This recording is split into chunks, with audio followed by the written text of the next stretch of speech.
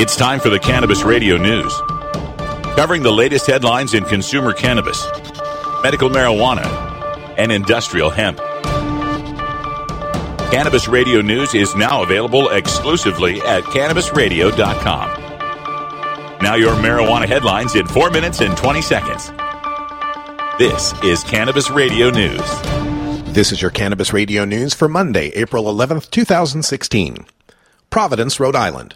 The Rhode Island House Judiciary Committee is scheduled to hold a hearing Tuesday on a bill that would end marijuana prohibition in the state and replace it with a system in which adults can purchase marijuana from licensed businesses, similarly to alcohol. Shortly before the hearing, marijuana market researchers, business owners, and entrepreneurs will join Regulate Rhode Island for a news conference to discuss the legislation's potential to foster new businesses and create thousands of jobs in Rhode Island. H. 7752, known as the Marijuana Regulation, Control, and Taxation Act, would make possession of limited amounts of marijuana legal for adults 21 years of age and older, and it would establish a tightly controlled system of licensed marijuana cultivation sites, testing facilities, and retail stores. Denver, Colorado. A new Colorado law allowing medical marijuana use at public schools is getting a second look Monday in a House committee. The current law allows students who need medical marijuana to use edible pot at public schools as long as the school districts agree. No school districts currently do agree, so patient advocates are pushing the bill to make Colorado the second state to require schools to allow nurses or parents to administer medical pot. New Jersey made the change last year. School officials say they're being unfairly asked to accommodate an activity that still runs afoul of federal law. This year's update, for example, gives schools no guidance for the possibility of a student grabbing a cannabis treatment away from a parent and rightful patient on a school bus and taking it themselves. The parents counter that medical marijuana shouldn't be treated any differently than Ritalin or other controlled substances that are routinely dispensed by school districts. Montpelier, Vermont. A Vermont marijuana legalization study was just called by a Vermont House committee.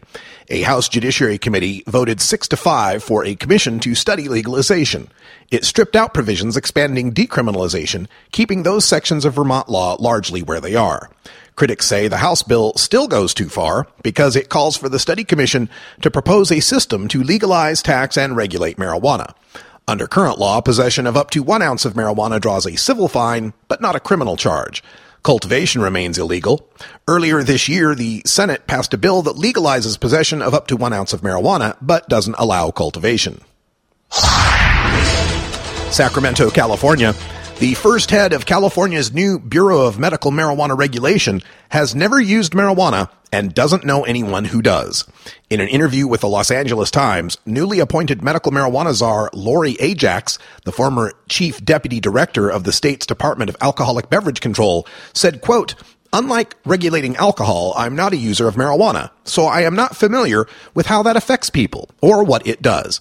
But from the outreach I've done since I've got here, it appears there is a medical need, and I'm tasked with doing this, and I'm going to do it." End quote.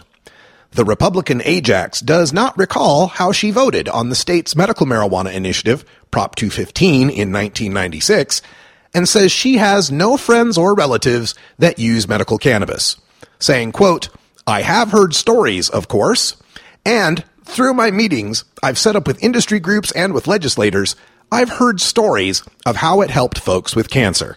End quote. Columbus, Ohio.